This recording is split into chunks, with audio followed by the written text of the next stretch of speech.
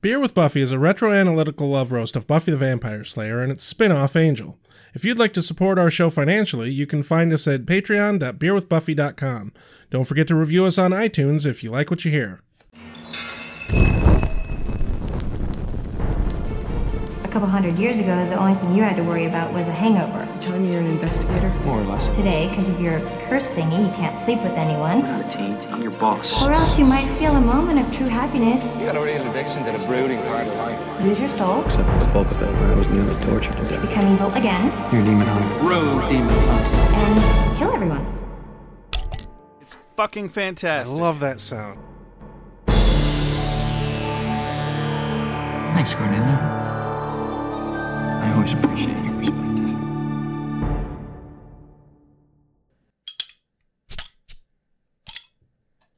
Good evening, boys and girls. Opening ginger beer with a bottle opener. Yeah. Doesn't get classier than this, fellas. Ladies. Indeed. People. Yeah, I could open it, because it is a twist top. I could just use my hand. But why? But I paid like $20 for this fucking bottle opener. I'm gonna use it. Mine was free. I don't even remember why I got it, but Well, when you rob everybody like a klepto, I don't rob anybody that anyone knows of. except for the people that you steal from. No, I think I got it from the Lodge Cast Iron Company. I ordered something from them once, and then, like, I got the thing within a few days after I ordered it, and then, like, a week later, they sent me this, and they're like, "We're sorry, we fucked up your order." And I'm like, "You didn't, but yay!" All right, somebody quickly get a hold of whatever that company was that he just mentioned and tell them so that Rex can get his just desserts comeuppance. Anyway, I'm getting what I deserve. I'm reaping what I sow. anyway, goddamn pen is blue. anyway, I'm Rex, I'm Josh. and this is Ale with Angel. Today we are reviewing Season 1, Episode 14, I've Got You Under My Skin. Otherwise known as The Exorcist Light. Yes. Also known as one of my favorite Sinatra songs. Oh, yeah. Yeah. You know, I got that song stuck in my head about halfway through this episode, and I was like, I don't know why. Why is this in my head? Is that's actually a thing? What are you doing, brain? Stop connecting dots against my will. The same thing we do every night, Pinky. Listening to Sinatra and watching Angel. That's right, Pinky. Oh shit, we have a review to read. Yeah, we do have a review to read. I need to pull that up. You should pull that up. Meanwhile, I'm going to give you all the daily rundown, or more like a weekly and a half rundown Weekly and a half. of our list of executive producers for Ale with Angel, a subsidiary of Beer with Buffy. Top of the list, we have Janella Lindauer, Simo Pinty, Meredith McCaslin, Rose Clark, C in quotes heaps, Andy Burgess, K. Gnome, Father Defenestrado, Kelly McAdams, Shuby Pathak, Jesse Rain, and Carrie Phillips. I gotta find something new. Right? Yeah. There's no r's anymore. Rrr. So we are actually managing to read this review. The recording of reading this review is actually only happening a few days after they submitted the review. And that's kind of new territory for us. Right. Usually we're like, oh, we have a review. We'll read it in a month and a half. Well, I think or when we so. started doing this around the beginning of Ale with Angel, we did have a couple of new ones very soon after they'd been posted. Yeah, that is true. But we also got like a weird influx of like 5 in a month. Which, by the way, keep them coming steadily, guys, because that keeps us up in the charts. We actually just clocked in at number 99 in the US under television reviews specifically. Yeah, honestly, like one review a month and it keeps us climbing. Keeps us floating towards the top. Like when we say that is the number one way that you can help our podcast, we really fucking mean it. We're not joking.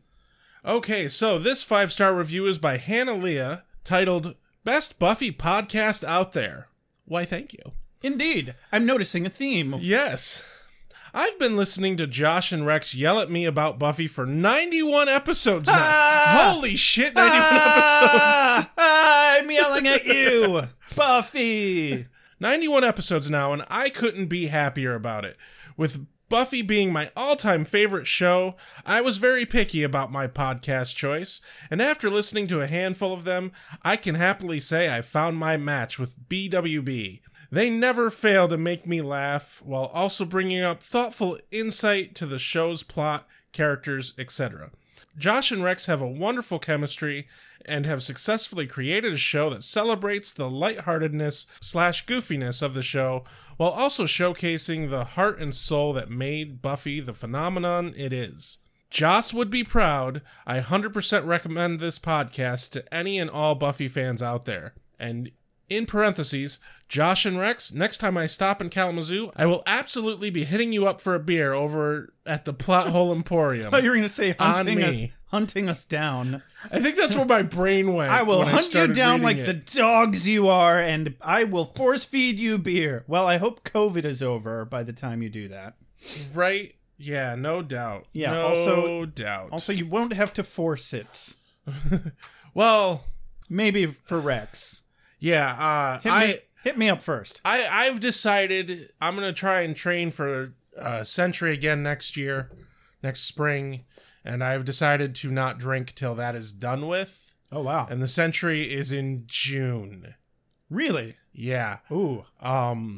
So, yay sugar-free ginger beer. I mean, I've been having so many issues with my shoulder that I might not have anything better to do than train for a Century, because I can't fucking just sit and play video games. Right. That's what's been bothering my shoulder. Anyway, we don't have any voicemails this week, just that review. And yeah. Another amazing review. Yeah. If we do say so ourselves, Rex. And we do. And we do. I know I did. Yes. Yes. I think it's time for a parental synopsis. You're just begging for it these days, aren't you? No, actually. Joshua! What are you doing, Joshua? Well, I was just about to burn down the house, but since you're standing over my shoulder, now I just can't concentrate. You using gasoline? Dad, you know I have a Shy gas can. You know how I would do arson. No, I don't! But you're going to tell me whether I want you to or not, aren't you? See, now, I would start by having a rock-solid alibi. Like what? Being possessed by a demon? Why would you say that? Don't talk about your mother that way. No. Don't bring Mom into this. Joshua! What are you doing, Joshua? Oh, God damn it, look what you did. I was just telling the boy how to commit arson. When I was your age, I used arson to get free candy from the neighbors. Isn't that what Halloween is for? Don't be a chump, Joshua. Do you want candy more than once a year? Grow a sack. Oh, I'll grow a sack. Soon as I burn both of you into a pile of ashes and then piss on your graves. They grow up so quickly. I am just trying to keep this family together, damn it. Where are you getting this nonsense anyway, Joshua? Have you boys been watching Angel again? Oh, look, that boy knows how to do arson just fine. Why don't you take a few tips from him? Damn it, you always come in 3/4 of the way through, and then you ask stupid questions. Ugh. So, the boy was possessed by a demon, but Wesley and Angel exorcised it, and then found the demon and asked him a few questions. Fuck you, I was gonna make that pun later. Turns out the kid is an empty void of psycho, and he tries to burn the house down and kill everybody as soon as he's free of the demon. And his parents have been covering up his crimes for years, hopping from city to city. Finally, they get some relief when he is taken into custody by Kate and social services. The end. Ladies, gentlemen, spiny-headed looking creatures. As soon as the sun goes down, as soon as the sun goes down, vampire. Competition is a beautiful thing. Yeah, damn, when you put it that way, there's not fucking much at all to this episode. Definitely another drag it out kind of plot. Yeah. Rather than a this happened, then this happened, then this happened kind of plot. It really did feel like a long episode. I described it as somber. It was a somber episode. Yeah, I can go with that. Because it definitely wasn't, I mean, just skipping right to the end here. Right. It definitely wasn't as bad as expecting. No. Okay, anyway, we open on Angel's apartment Cold open. where Wesley is showing off his new fancy, not new at all, old-ass ancient knife. Doesn't matter if it's new or old, it is a big-ass knife that Yeah. Crocodile Dundee would be fucking proud of. That's not a knife. This is a knife. That's not a knife, that's a spoon. Oh, you're right. I'll cut your heart out with a spoon. I see you've played Knifey Spoony before. And something about hearts. Yes. Yeah. Insert heart joke here. That joke had no heart, Rex. Fuck you. Anyway, it's a fancy knife that has this special symbol on it that allows one to kill the unkillable Kek demons. Yes, I believe the long form of that is Kekfidlorum. Kekfidlorum? Yep. Where'd you get that? Did they say that? They said that. I completely And then missed they that. shortened it to Kek from there on out. Ah. Because that's a mouthful. But, lo and behold, this knife, which is just made for killing them Kek demons, Yep. is no use to anybody. It's a toothpick Because- for yeah. when you get yourself a big old mouthful of Kekfidlorum. Yeah. Kekfidlorum. What's that? I think you've got some Kekfidlorum in your teeth. No, Angel, much to Wesley's sadness, informs him that all the Kek demons are extinct. Yep. No more. Can't even go to the fucking grocery store and get them anymore. They're all sold out. Can't even make your own. No. You can't even grow your own. Like, we're gonna have to check the fucking amber on the trees to see if we can get some dino DNA to make some more Kekfidlorum. Okay, anyway. Cordy made brownies. Yeah, speaking of terrible jokes, Cordy made brownies. Oh, yeah. Because they're I apparently... mean, they looked good. I mean, they tried to make them look disgusting, but I think they were just using some crunchy sound effects. Sorry, our executive senior producer is being problematic. Yes. They tried to make the brownies look unpalatable by describing the smell and by making some crunching noises as she was trying to grind her way through it with a steak knife. Well, like, of all the times that we say, oh, Charisma Carpenter is such a good actor, trying to cut brownies that you're pretending you can't cut because they're so tough when they are obviously not, it is very obvious that she is faking how hard the brownies are to cut. Yeah, pantomime is not a gift given to all. No. She criticizes Angel for not having a good knife. As she pulls out the brownies, she's like, oh, and you're gonna have some. And Wesley says, doesn't Angel have to, get to try any? And I just thought that was funny. Yeah, I found the situation funny. It's like, nope, Angel doesn't have to eat them because he can't eat solid food. So I'm like, or because he can't eat human food or whatever unless it's, made of human. Yeah, he does later in the episode. Yeah, he does later in the episode, and also he drinks beer, he drinks coffee. No, this is definitely one of those circumstances where, like, she's like, here, brownies, and he's like, oh, I can't eat food. Can't do it. Vampire. See this mirror? Huh. Liquid diet. What are you gonna do? Sorry, not sorry. She's trying to cut it with Angel's shitty knife. She laments that Angel doesn't consume solids and therefore never upgrades his cutlery. Right.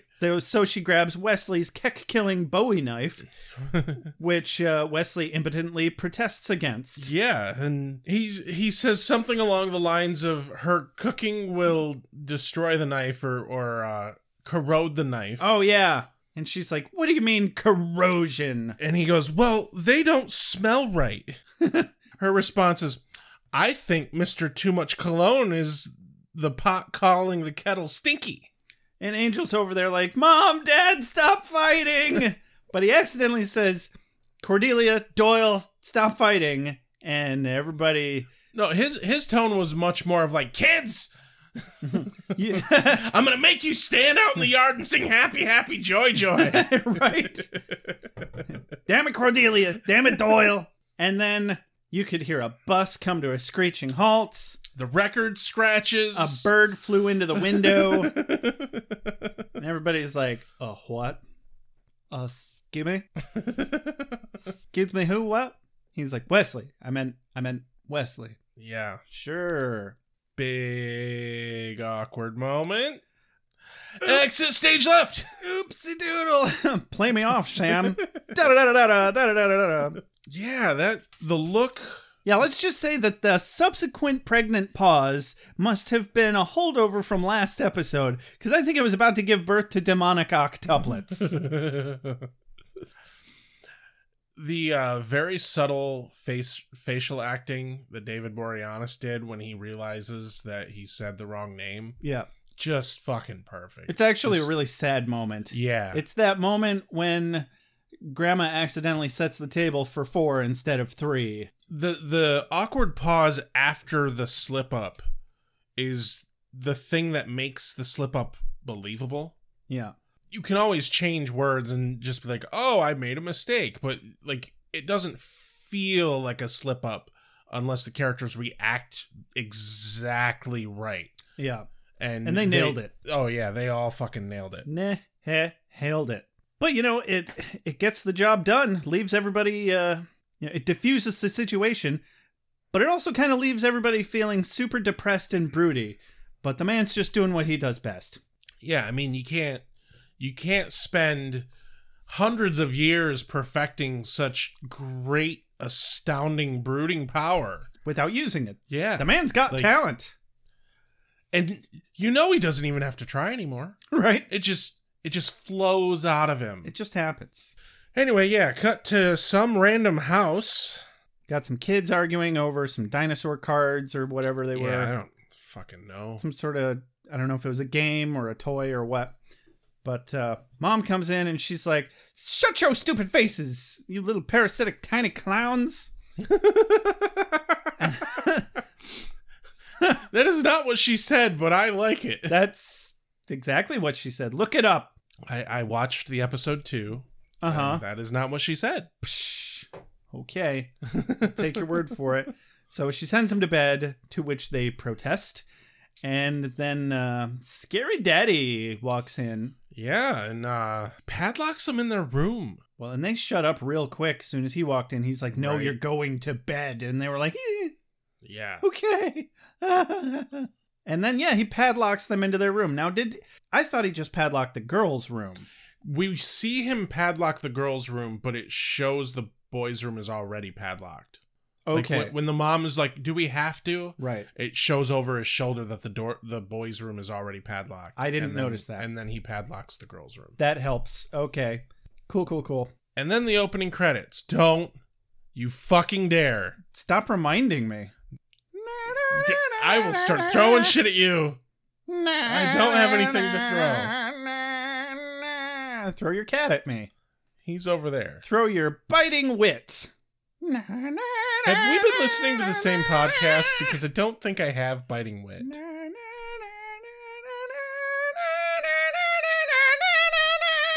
Are you done? I guess I am now. Your biting wit was to tell me that you have no biting wit. So Yeah, I don't. I'm just going to make a loop of that, of just me going, and just, Oh, God. I might put it to some sort of Muppet animation. Okay, I think maybe you need to do that and make like a 10-hour track. We'll put it on YouTube. Exactly. Oh, dear. That just reminded me, I remember seeing a meme about, it was a CD that somebody had made for sleep noises. On the back of it, it's like, I apologize around hour such and such that my cat is in the background like wailing. I think I remember that.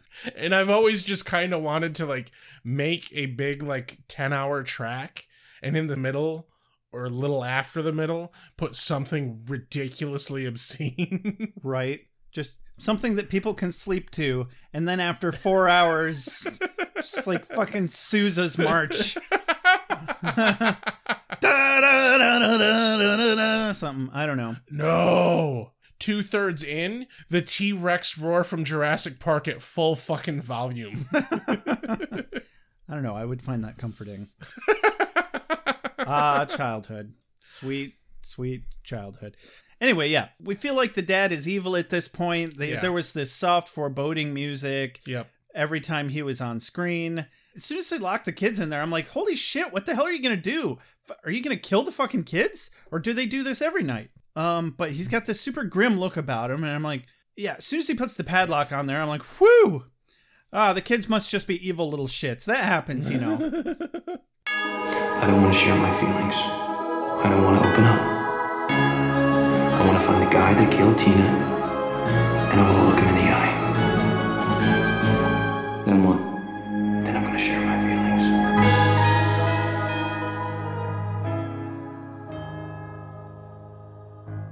After the opening credits, we go to the office, Yeah, Angel's office. where he's pretending to read a book. Was he pretending? Well, Cordy accused him of she pretending seems to think read. he's pretending. No, it's a nice little moment here. She's like, look, we need to talk. Angel's like, I hope Wesley isn't upset. And she's like, no, fuck Wesley. No, we need to talk about Doyle. Yeah, that was funny. I actually should have written that down as a quote. Yeah, I didn't actually write down her line. But, like, no, she brings up that he never says Doyle's name.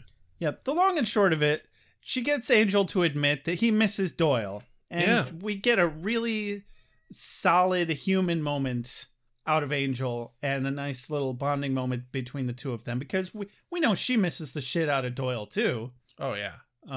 And this also comes up later in the episode and actually plays a key role. Yes, indeed. In the resolution of the plot of this episode. All I wrote was, Cordy gets Angel to flap, then has a vision. Yeah.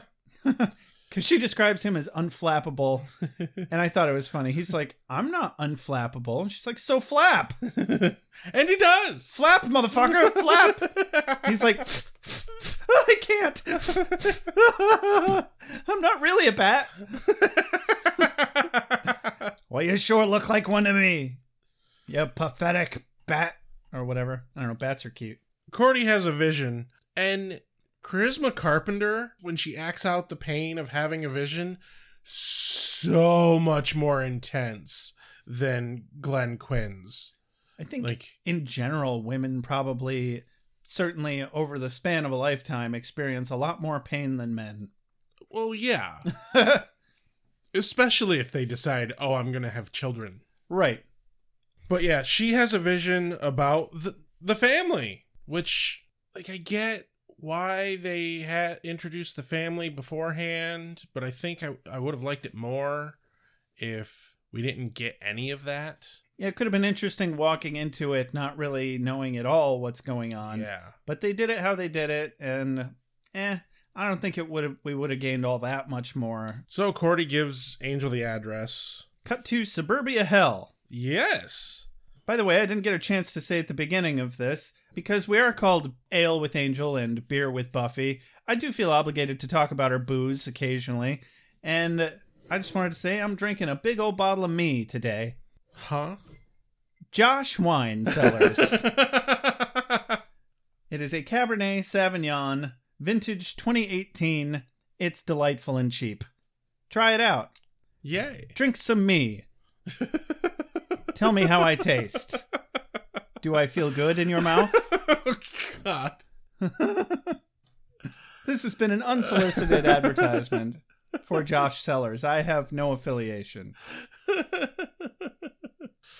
Oh, man. And I'm not drinking any alcohol. Yay. Yep. He's a dry bastard. So, yep, we cut to Suburbia Hell. Angel and Wesley pull up to the house. Wangel is on it. Oh, God, I forgot about that. It's amazing how much I can forget in like a week. I know, right? The conglomerate of Wesley and Angel are taking care of business and working overtime. So as soon as they... I love that fucking song. By Bachman Turner Overdrive. Very nice. And it's like one of the only songs anyone has ever heard of theirs. Small boy in pajamas comes running across the yard and into the street as a car menacingly attempts to murder the boy. Or is texting or something. What the fuck is... There's no texting at this day and age. Oh, that's a good point. No, what the fuck is up with this driver? I Because think- he doesn't weave or slow down or anything. Yeah, that is a common thing in the Whedonverse. I think it's just that same damn truck driver from season 2 of Buffy that tried to run over Cordy when she lost her vision. Remember that? Yeah. Fuck her. And Buffy saves her. Yeah. And he had to move to LA because he vehicularly slaughtered too many children in Sunnydale. Because he lived sees- right next to Sunnydale High. Right. Obviously. Yeah. He sees the kid coming towards the street. He's like, oh, 20 points. Hit the gas. 50 points for ones that are possessed by demons. Not that I would know. You don't know till after you've hit him. Oh, God. He sure was full of blood.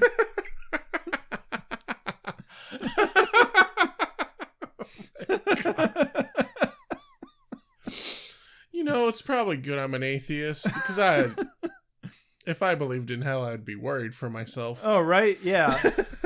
It's either there or it's not. And if it is, we're going there. Yep. Hey, at least I know I've earned it. Unlike anything else in your life. Yeah, pretty much. No, so the kid's walking towards the street. Angel decides he's going to be a hero. Big surprise. Weird. Tackles the kid, takes a good hit on the shoulder, and he's bleeding. And I don't even want to get into the fucking continuity of like, why is he bleeding? Right. Yeah, because he has no heartbeat. Well, I mean, he clearly has blood in his system. He has to eat or drink blood, whatever. I guess, yeah. But it wouldn't be gushing from his shoulder if he scrapes it because he doesn't have a heartbeat. Oh, so it would ooze though. Yeah. The kid's like, you're bleeding. Are you going to cry? And Angel actually kind of plays off well. He's really good with kids. Turns out he's pretty good with kids, yeah. Like, how? Yeah, because I don't think he really needed to think about it, but he pretends to think about it for a second. Well, he says no, and then he looks unsure about his answer. Then he looks at his shoulder, and then he thinks about it, and he's like, no, I don't think I am. And the kid finds this entertaining. I felt like this kid was living his thug life. He was like, you gonna cry? You gonna squirt some? Do you always tackle small boys? I was like, damn, this kid knew like exactly what he was gonna ask before it even happened. Yeah. He was planning on this. Ryan's dad. Yeah. Kid's name is Ryan. Dad's name is Seth. I just call him Scary Dad most of the time. Yeah. Seth comes running up, super angry. Ryan, what the fuck are you doing outside the house? Yeah. Angel's had like a solid 5 minutes to just lay there on the side of the road with the kid and chat. And Scary Dad comes running outside all panicked and he's like, yeah, what are you doing? You know better than blah, blah, blah, blah, blah. And then Mom's right behind him. Like, oh my God, what is going on out here? And he seems to know exactly what happened without Angel saying a thing. Right, like, there was a long enough gap between when the car happened and they're laying on the ground. There's no way that he came running out the moment it happened. Exactly. Like, he wasn't watching. So, like, when he came out of the house, he just saw his kid laying in the grass with some dude. Like, exactly. Did Like- he have to, like, get dressed so that he wasn't running out there with his wing-dang doodle hanging out? Right? And if that's the case, like, I think I wouldn't care if my kid, like, was in a life-threatening circumstance. I think I would fucking, like, grab a towel at best. Right? Yeah, I mean, I've seen Pet Sematary. That scene would have been very different if his schlong had been going back and forth while he was running after the kid. Or maybe we just need to normalize that. I will never, ever be able to watch that movie the same way again. But then the question is, why was he naked and staring out the window? Because he had to have been staring out the window at the exact moment that happened to know that he almost got hit by a damn car. Yep. What was he doing? I think he stood back. I think this is really what happened. He was like, oh shit, somebody saved him. Fuck. What are we gonna do, Paige? I don't know. All right, quick, think. All right, it's been too long. We gotta go act panicked. I think that's what's going on here. Squirt some tears! Quick, look concerned. No, so the dad's pretty pissy, and the mom is like, "You've saved our boy. You're a hero. Who we Come inside." Didn't want to die at all. Everything's fine. Exactly. We're a perfectly functional household. So they get the kid inside. First, the mom notices that Angel's shoulder is messed up and invites him in to get fixed up. Took her a minute. I think she felt socially obligated more so than driven by a moral imperative. Right. And the dad still seems slightly shifty here, but oh yeah, it's more like he knows too much and ain't none too happy about it. Then I'm not getting an evil vibe so much as he's worried and something is fucking wrong vibe. Yeah, the actor does a really good job of riding the line. He does, because they want us to think that maybe he's evil. Yeah, because he's their prime suspect. But we haven't gotten there. So yeah, they head inside. The dad is super suspicious. Yeah. As he kind of should be. Like, they're in the middle of suburbia, and this random city slicker is just laying on the front lawn with their son when they come out in the middle of the night. I was like, what the fuck is going on? I see no cars anywhere. What are you talking about? Right? Well, his car was across the street, though, wasn't it? But Wesley was sitting in it. Yeah. It's like, and there's another dude sitting in that car. What are you guys doing? Just running around, saving little kids. So, there's still a place in this world for traditional research. Even a solitary soldier such as myself recognizes that a free exchange of intelligence benefits the common struggle. Oh, also, I brought in your mail and newspaper. So, they're inside. Angel's getting bandaged up. At one point, they're like, "Oh, we didn't even ask you your name." And the mom is like super excited that his name is Angel because she collects angels. Oh my God, I have all these angel statues. Look, it was like a small child pulling their toys out of the toy box. Right. Look at my toys. Good thing none of those had crosses on them. Right. Quick cut to Wesley outside the house, digging in some trash, and then, oh, look, a cat! A cat? Yeah. There was a cat? Yeah, there was a cat. Like, it scared him. It jumped out of the trash.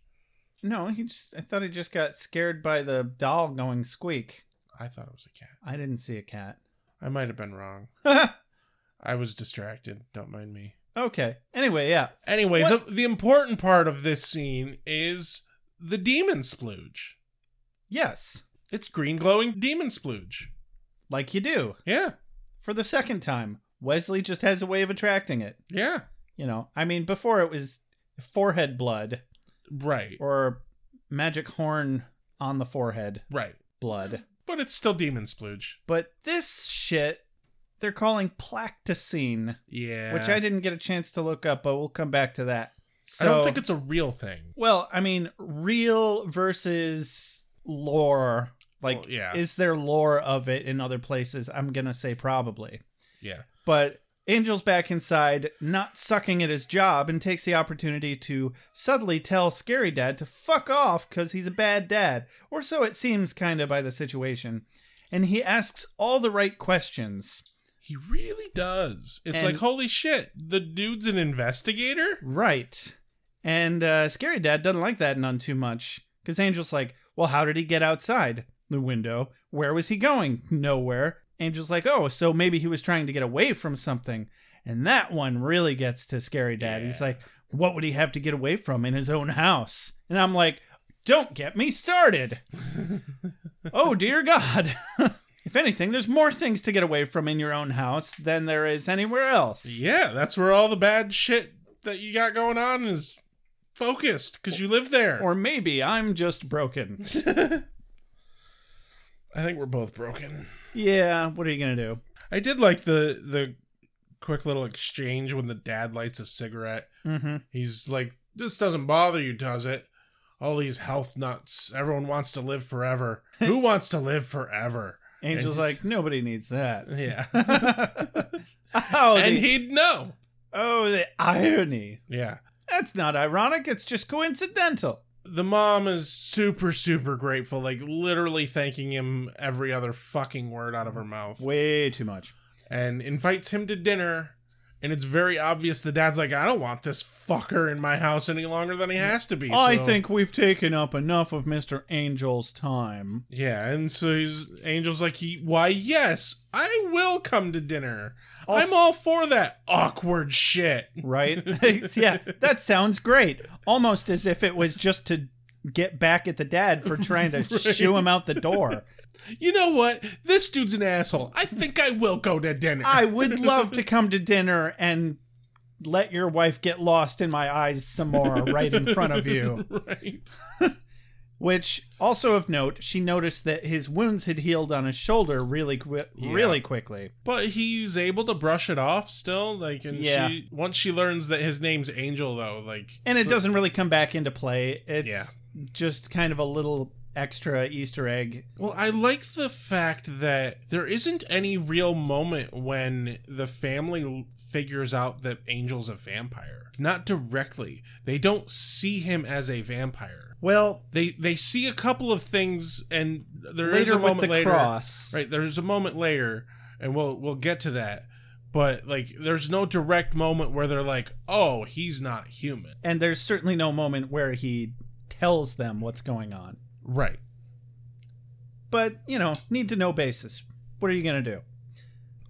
So we're back in the car now with Angel and Wesley, and Angel tells Wesley something is rotten in the state of Denmark.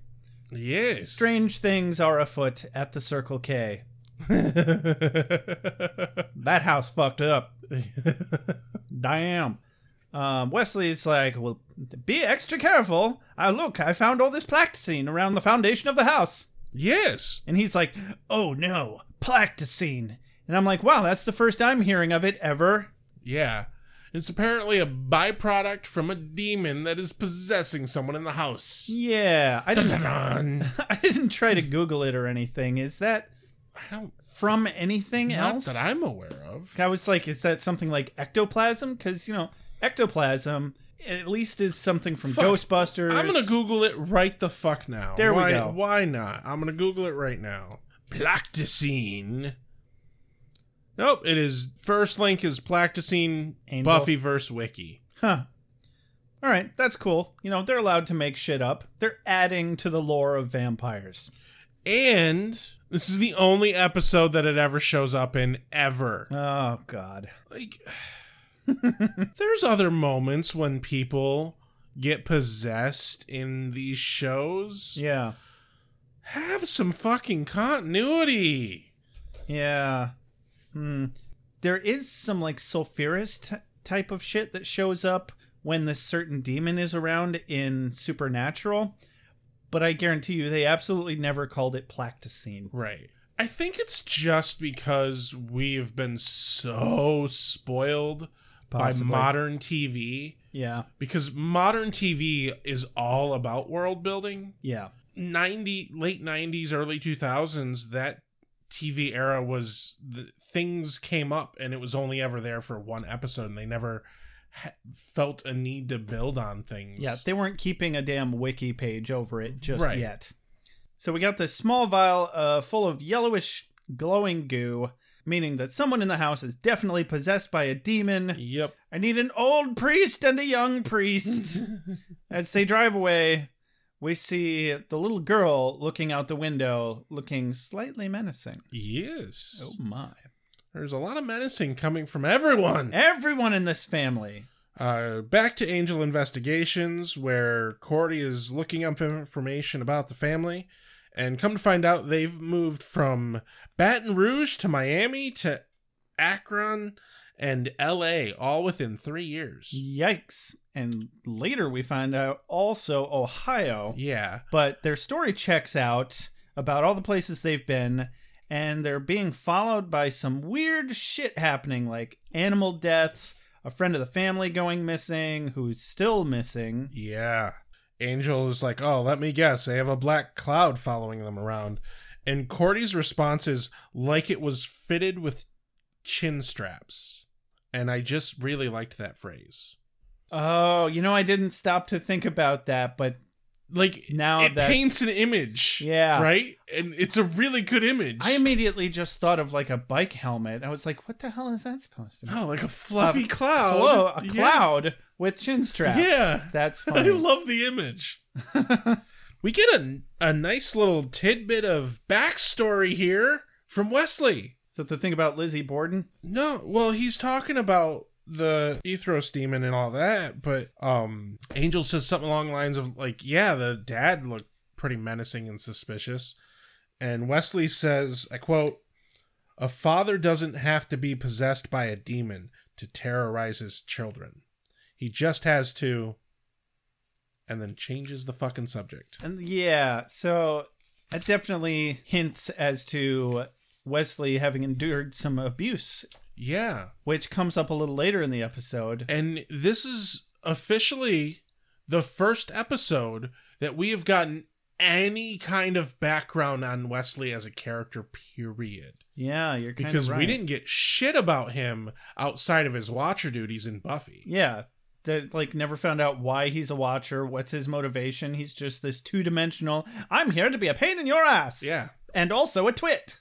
This is the moment where it's like, okay, they are going to make a really good, solid effort of bringing him in and making a real go of him as a character. Yeah, but it felt very rushed that they brought him onto the show and killed off Doyle, so it's going to take a minute to really get into it. Quote of the day here, Cordelia picks up the vial of Plactacine. She's like, what is this stuff anyway? It's kind of pretty. It's the bodily excretion of an Ethros demon. She puts it down and goes, no one could have said demon poo before I touched it? I'm like, that's fair. Yeah, the demon splooge is pretty, but also it's demon splooge. And Wesley's like, oh, don't worry, it's not dangerous. Only the demon's dangerous. Do you remember Lizzie Borden? Well, she murdered her family with an axe. And now he can say axe instead of adza, but I digress. And she's like, oh, yeah, I remember the children's rhyme or some shit. And he's like, well, what they don't tell you is that she was possessed with an Ethros demon, which is what we're dealing with right now, and they're quite dangerous or some shit. Yeah. And apparently it was an adolescent Ethros demon, and this one, judging by the size and quantity of the Plactacine shit in the vial, indicates that this one they're dealing with is a grown-up Ethros demon. Yes, this Ethros demon puts out adult levels of splooge. Oh, boy. Cordy's like, so what are we gonna do? Angel's like, evict him. Wes is like, an exorcism. And I'm like, well, fucking duh. Don't even act like that's an epiphany you're just having, right. Wesley. That had to have been the first fucking thing you thought of the second you saw that Plactacine shit around the foundation of the house. It's like, possession? We must do an exorcism. A demon? What will we do? La-di-da-di-da-di-da. And make it through an entire drive home, wait for Cordy to do her research, and then wait for Angel to everyman that shit within we're gonna evict him. Aha! We shall do an exorcism! Yeah, the Watcher just now realized perhaps we should exorcise the demon. That's what you do with demons. Yeah. So I'm not buying it. That's all I had to say about that. But yeah, they need to figure out which person has the demon in them, which one's full of that demon, and they're gonna do it by getting him to ingest Eucalyptus. Eucalyptus, am I fucking saying that right? I wrote it down. It looks like Silas Eucalyptus. Yeah, it's powder. It's a fucking powder. Some sort of shit that's probably just as made up as Plactacine. It is, and again, it only shows up in this episode. I just looked it up. Excellent. So, yeah, the question remains, who are they going to exorcise?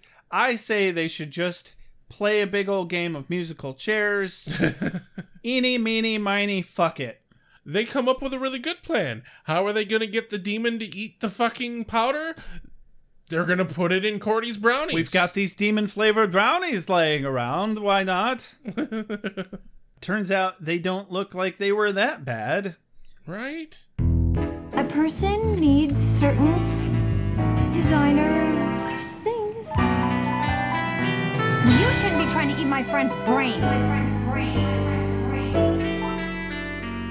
Hey, you're a vampire.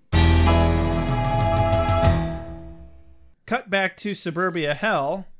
Yeah, we're brownies. Yeah, how am I gonna get them to eat that eucalyptus stuff?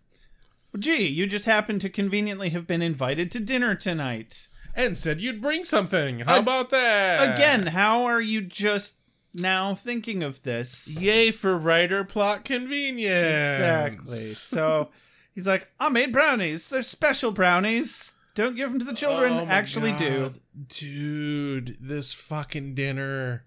Like, we only see the very tail end of this dinner, but it is so awkward. It was painfully awkward. Oh, God. My God. Well, can you imagine just going into some random family's house and eating dinner with them? Right. As a full-grown man. Like, this is a married couple that's been together at least a decade with kids. Yeah. And it's just, you are encroaching on their territory, but they feel obligated to be nice to you. Like, no one knows who you are. That is... Like, he doesn't have anything fun to talk about. They don't know what to ask him. He's not like, oh, I just live a couple doors down. I work at the factory, blah, blah, blah. Hey, neighbor, welcome to the neighbor. No, it's nothing remotely like that. He's not trying to... I live in LA. Yeah. I'm a weird dude. I'm a who's city very slicker. pale. Yeah. Wears all black and tackles your children. It's for their own good. I promise, but I am very interested in your wife's fascination with angels. Yes. Very interested, sir. There's a moment here, and when this happens, it's the one moment where I'm like, nope, the dad's not the evil guy. We keep getting these little hints that he's like abusive or something. Right. But right when they're clearing up the table and the mom's like, oh, we can have your brownies now. I will go get them. She grabs a couple of plates, hers and her son's. Mm-hmm. And then the dad, I don't remember what he said, but he said, I'll go get the coffee. And then he grabs up Angel's plate and his daughter's plate. And that is the moment when I'm like, nope, he's not the asshole. Because an abusive asshole father wouldn't have fucking cleaned up a plate. He would have made one of the kids do it. Right. That is a nice little under the surface thing that I wonder if they did that on purpose. I thought you were going to say, he won me over with the coffee. He's going to get me coffee. I mean, yeah. I like coffee. He can't be evil. Here, boy. Yes, that's a Rex joke. Yeah, I get it. It's just not funny. No, it really wasn't a Rex joke. Yeah, sometimes I like pretending that people are dogs the same way that I like pretending to be a cat sometimes. It's entertaining. Yeah, you're not wrong. So the dad leaves the room to go get coffee. Angel gets the kids to laugh. And then it's brownie time. Brownie, brownie, brownie time, brownie, brownie, brownie time, brownie time, brownie time. So, I couldn't figure out how these guys weren't fucking divorced, because when they asked Angel how was his food, and he was like, oh, it was pretty good, and the dad's like, the roast was dry.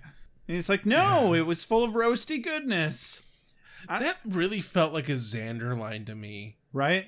Oh, no, it was full of roasty goodness. Roasty, toasty goodness.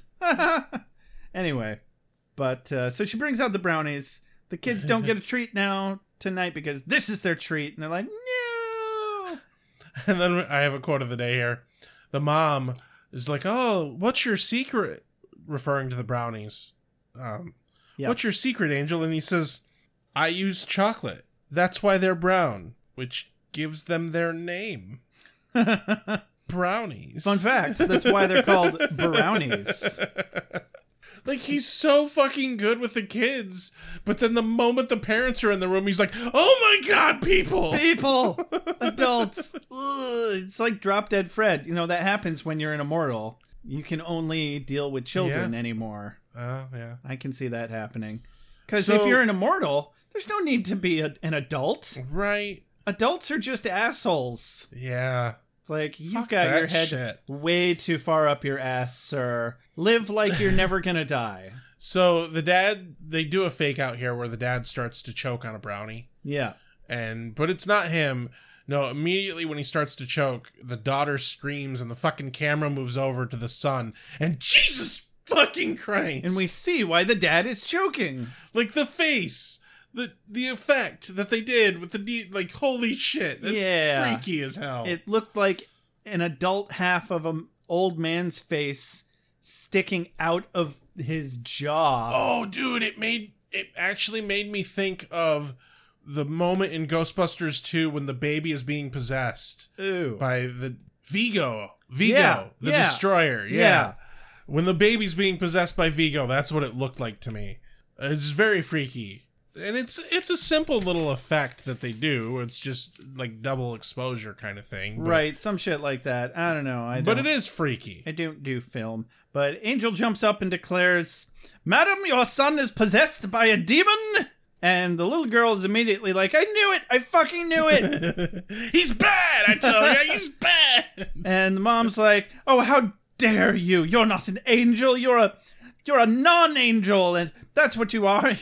You poisoned him, how could you do this? Woe is me!"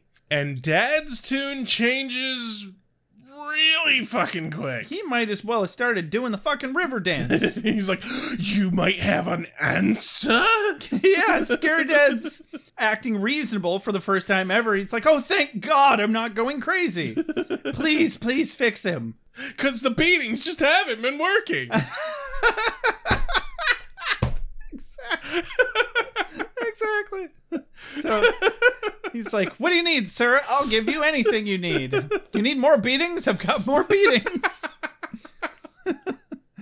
Oh, that's now? a little bit of a callous joke. Oh, it's so extremely, funny. it's extremely callous. We're old and callous. What are you gonna do? He's like, "I need a phone," and I'm like, "You don't have a fucking cell phone?" No, he does, but he just really does not understand how to use it. He really hates that cell phone. I know. So this reception would have been shit anyway. Right. So he tells Wesley over the phone to make a binding powder while they're waiting on a priest to arrive. And Seth, the dad, I'm going to start calling him Seth now because he's not really Scary Dad anymore. Right, exactly. So Seth's like, "My family's been coming apart at the seams for 3 years, but I will fucking blow you if you can fix this." Seriously, now he's the one like, thank you. Yeah. Oh my God, like him and his wife are just... Oh, they both 180'd in one moment. Well, they're gonna just fucking tackle him and force him to have a threesome as a thank you when this is all over. Consensually, Angel will be like, "You know what? Honestly, I don't understand why that doesn't happen more. Just him walking down the street. Right? I haven't been laid in a month or two. I don't see why not." Seth, you want top or bottom?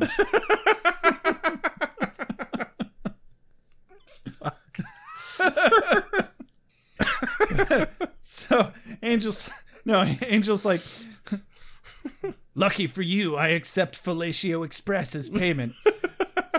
Also, livestock would have been acceptable."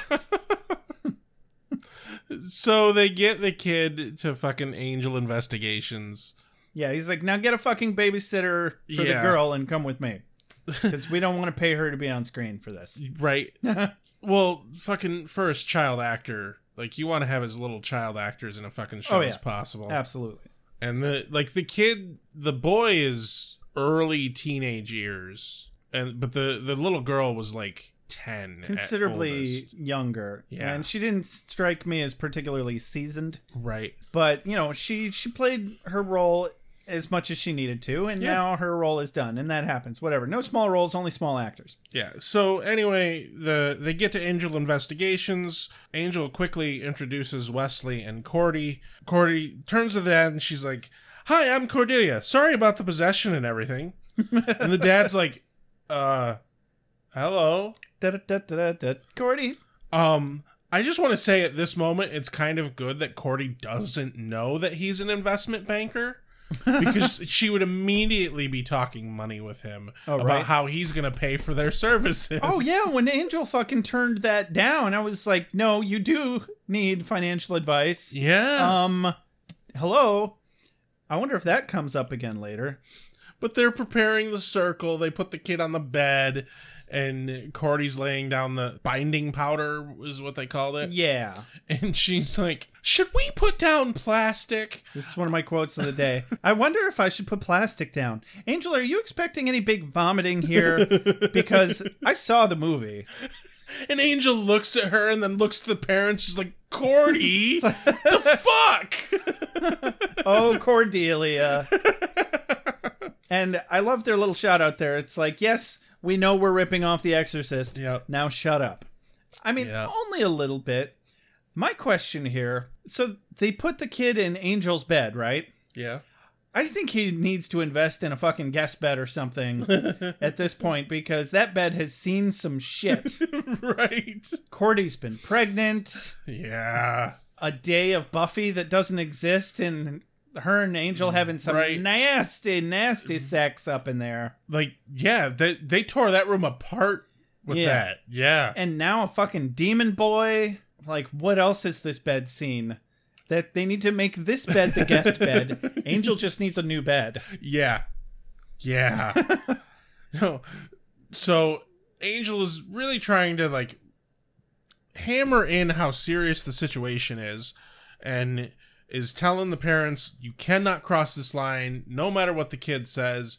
He'll try to trick you, and then you'll cross the line and he'll kill you. Yeah.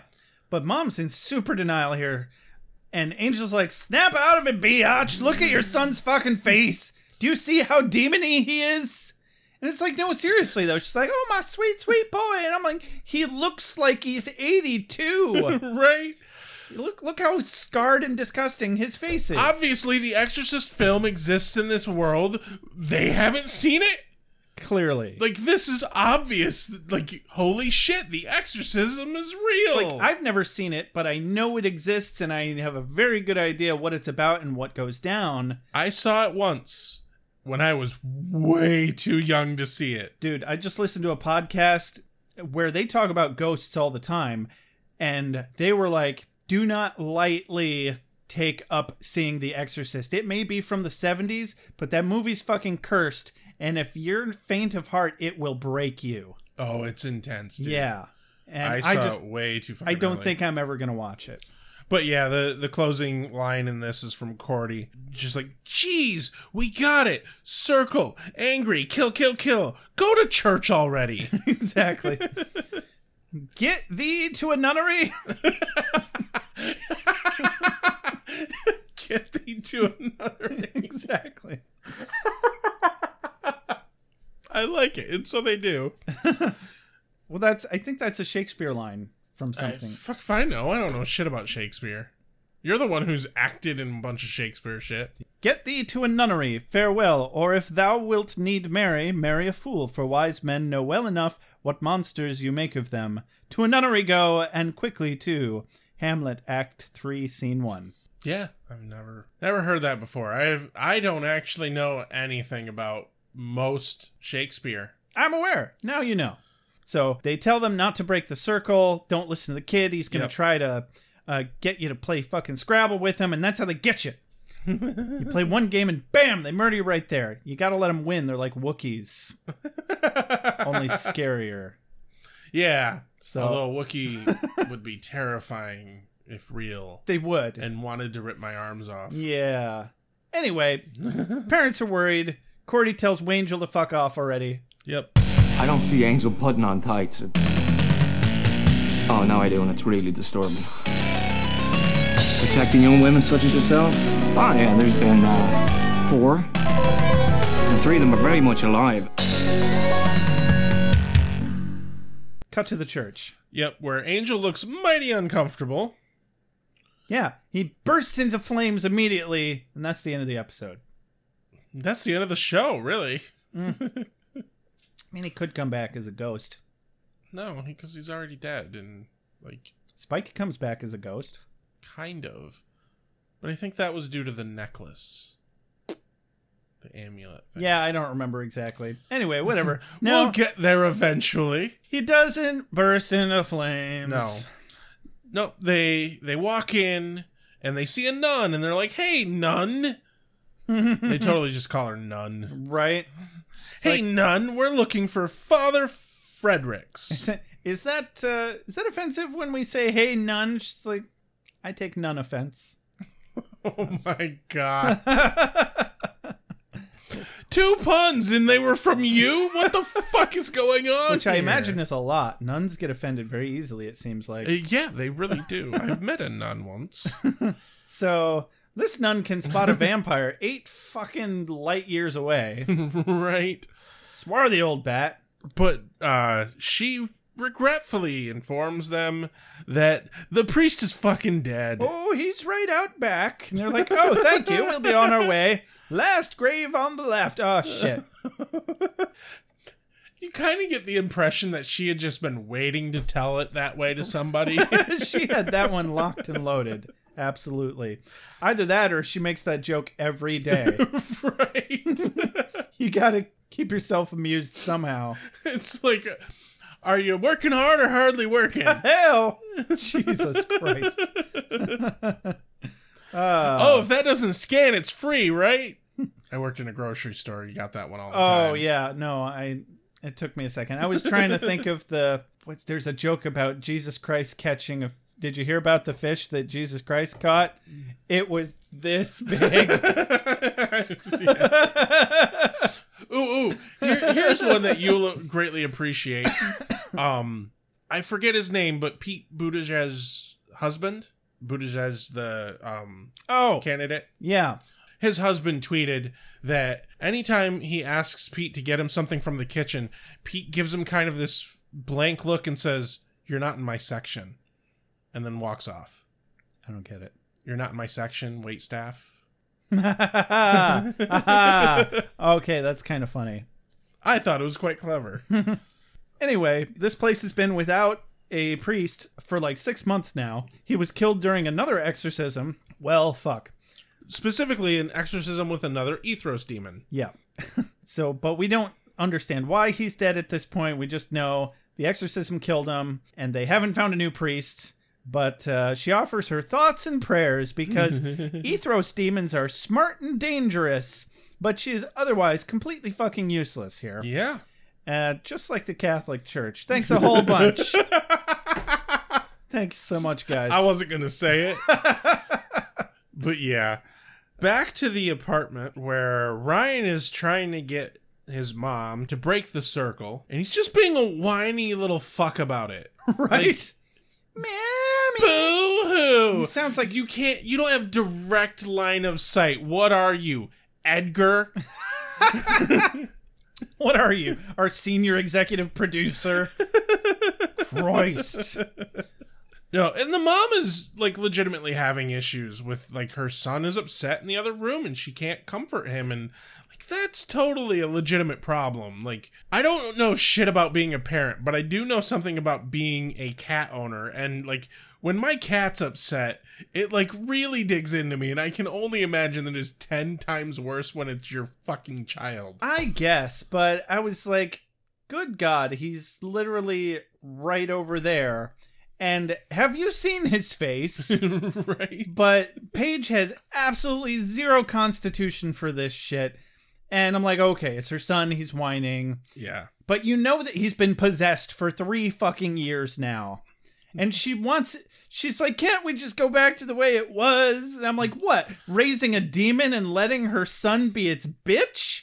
And more importantly, having to padlock your child in his bedroom at night and have, like, it's obvious they have the fucking burglar bars on his windows because they're afraid him getting out. Yeah, and move every time he lights a building on fire. That sounds awful. Yeah, let's go back to that. So it's some serious denial going on here. Yeah. And wait it out for 5 minutes. It's been like 15, 20 minutes for them to get to the church. Yeah. That's it. Get a couple good lines here. Her line is just the lead up. She says, "I'm not going to him, okay? I'm playing by the stupid rules." Cordy responds, "Good. We can watch TV or play cards. You'll get caught up and you won't even hear your son's pain." It was glorious. This was one of those moments that I laughed out loud, and you're like, what time stamp are you at? Okay. Yeah. It's so very much just Cordy's classic tact is just saying not true things or something like that. But she assures them that Angel's really good at what he does, and Wesley, well, he'll be there too. I didn't think that was particularly fair. I'm like, come on. Yeah. Wesley's really good at what he does. He's actually a stellar research nerd. Oh, yeah. He knows his shit.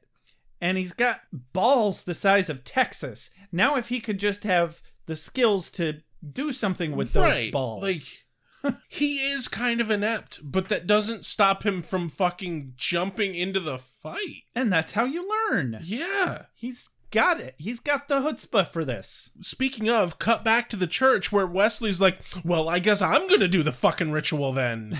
If this. nobody else around here has got the chutzpah and the balls the size of Texas to do this damned exorcism, I'll simply have to do it myself. Angel's like, you've never done this before. Look, it takes tremendous strength. Mental strength.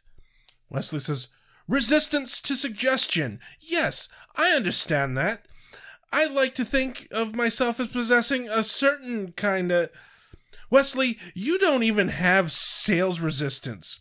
How many Thigh Masters do you own? The second one was a free gift with my buns of steel. I actually know... Don't you dare attack my Thigh Master.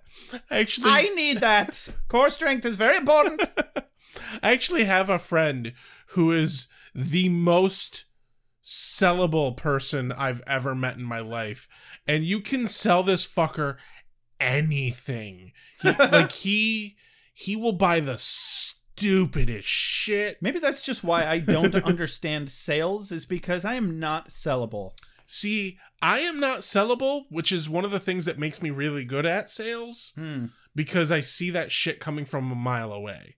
But I also, like, I'm a bad liar, so if I don't believe in what I'm selling, I can't sell it. Ditto. I just know there was, when we bought one of these microphone cables, we walked out of the Guitar Center, both of us were thinking at exactly the same time, try to upsell me, fucker. Yeah. Well, I mean, first off, when I walk into a store, I'm like, I'm spending exactly this amount of money and nothing more. Yeah. And I knew exactly what cable we needed. And he was like, well, this one's going to fall apart if you use it a lot. And we were like, give me the cheap one, asshole. Yeah. It's like, we're not fucking roadies, for fuck's sake. Exactly. We're sitting at my dining room table recording a fucking podcast. Exactly. So, at the end of the scene, you know, Angel's like, you just can't do it. And Wesley goes, so our only other option is you do it. And he just over his shoulder tosses Angel across.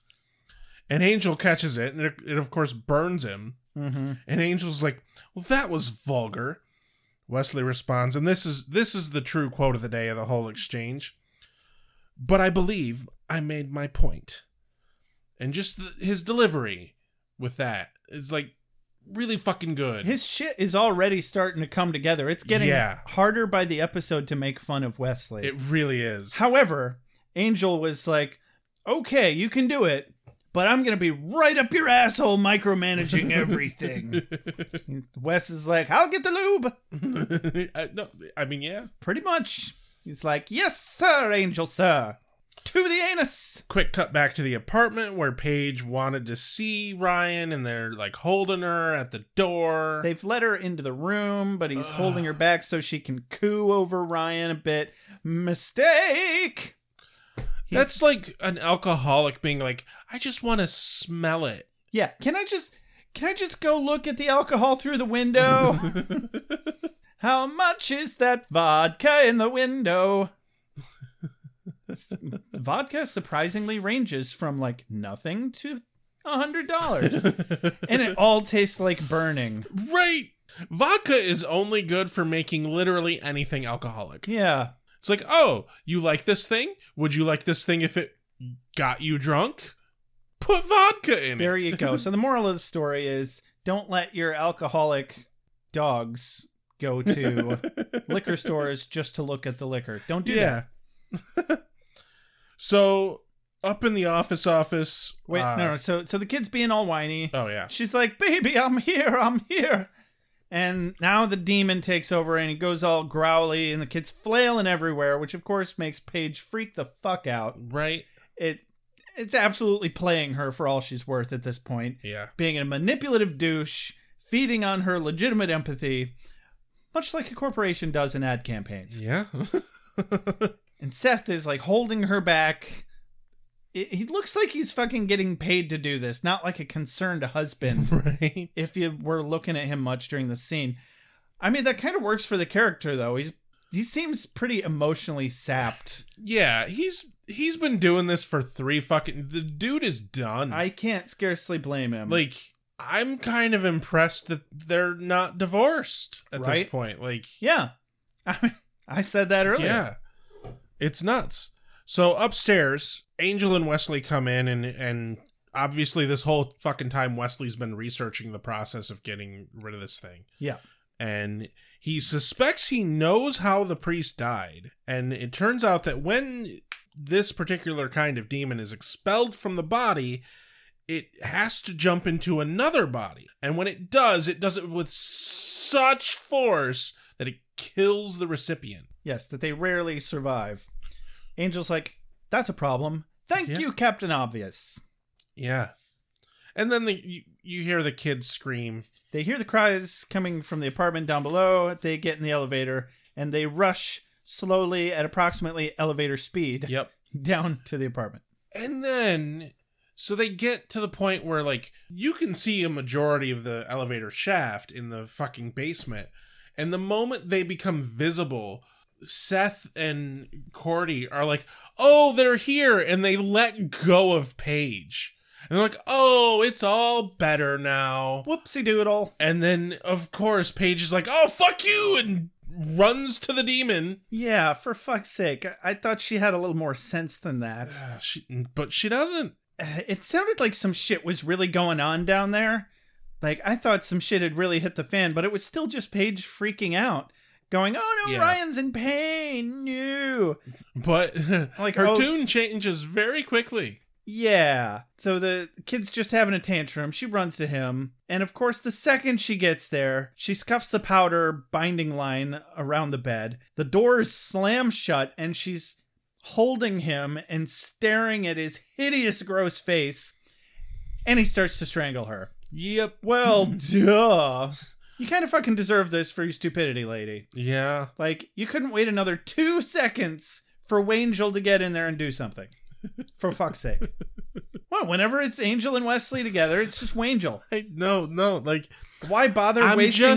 just I want to express that I commend you on your commitment. I'm just trying to conserve my syllables here.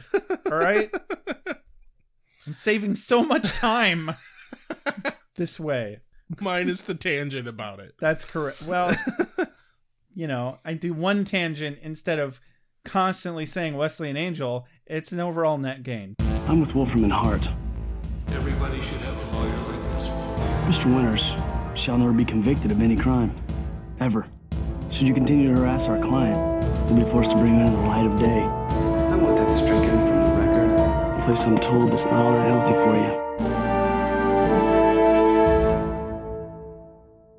Yeah, Wesley and Angel get down there. They manage to get the fucking doors open.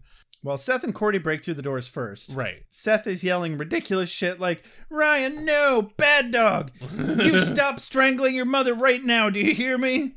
You don't get any hot chocolate tonight.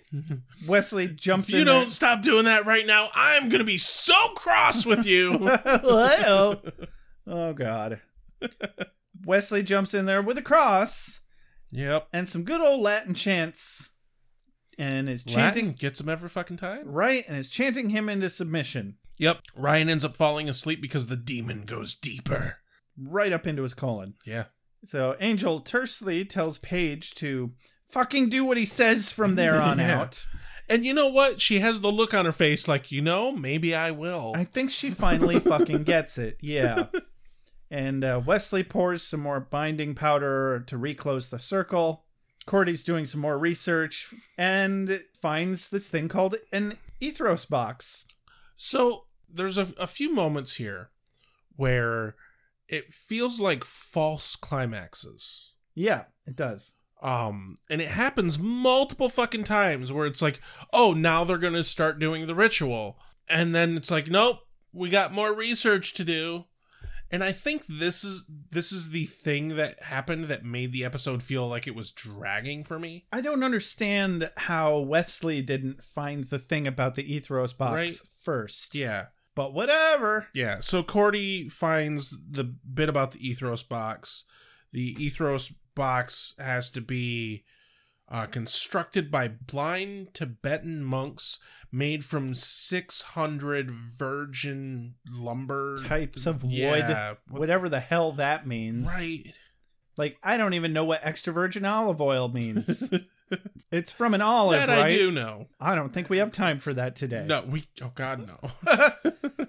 So, also, handmade by blind Tibetan monks. Well, fucking which is it? Catholicism or fucking Buddhism? What is gonna fucking expel this demon? Why are we merging faiths technologies here? I don't get This is like Apple and Android here. They don't mix. Or Apple and PC. But, Apple doesn't mix with anything. No. I mean, an Android... Apple barely mixes with Apple. Right? Seriously, though.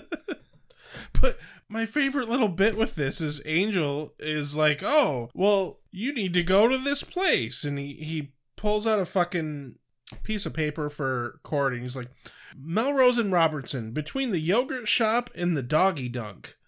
I had to play that back a couple times. I'm like, doggy what now? I think it's like a fucking dog grooming place. That was that's what I figured it was. I was just like, those don't sound like words that you're saying. It's because it's a weird, kitschy, small business name. And Cordy's like, blind virgin monks? As if they're like just hanging out here in LA. He says, no, Rick's magic and stuff. If anybody in LA has this box, it will be Rick. I just love that this dude, Rick, named his fucking shop Rick's Magic and Stuff. It's like, we got magic and stuff. We got some broad junk. Category. We got some junk. We got some stuff that you might want. Hey, it's probably good for things like magic with your friends who actually know what magic is, because it's real. We promise. Fake doors! Fake doors, exactly. And I thought this was going to end up being a setup so that during the inevitably climactic and chaotic moment when it seems like they're all totally fucked and they're in the middle of this ritual, then they were setting it up so that Cordy can run in at the last second with this box and save the day. Yeah. And I thought that was where the climax was going to be. Nope. No. False starts left and right, man. Yeah. So cut back to the bedroom. Yep. Where Wesley's doing some chanting. And I love it.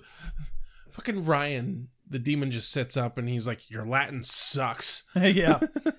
Well, your demon voice sucks. Yeah. I didn't like it at all. It was almost as bad as the anointed one. Oh my God. The annoying one. Yeah. That's an episode title. Mm-hmm. Like, it was the same kind of voice augmentation, only slightly better, but still terrible. Yeah. But yeah, Ryan mocks Wesley's process, I guess, and like pulls information surface thoughts and pulls out, oh, you weren't a good watcher. Oh, your daddy never loved you. He's fucking with his head, picking on his insecurities. Yeah. You'll never be good enough for them. You got fired as a watcher. You'll never be good enough, blah, blah, blah. And Wesley's holding up really fucking well. Yeah. And this is where his daddy issues come up a little bit, because I think they use Wesley's voice, but it's supposed to be like his dad talking to him.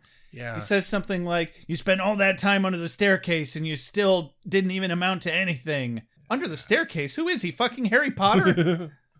Maybe that's just a thing in London. Oh, man, right? Maybe. Like, oh, we'll put the kid under the staircase. We've got this crawl space that counts as a bedroom, right? We don't agree in egress windows. Right. No, but Angel comes in to show his support, give that moral support that Angel is so good about. Yeah, Angel's got his back, and the demon immediately starts to work on turning them against each other. Tell him how you plan to kill him. You're more scared of him than you are of me. And I'm like, oh, shit. Yeah, and this actually manages to rile Wesley up, and he scuffs the circle. Yeah, he's like, oh, no. And it's mainly more that Wesley's like, no, I'm not planning on killing you, really. Yeah.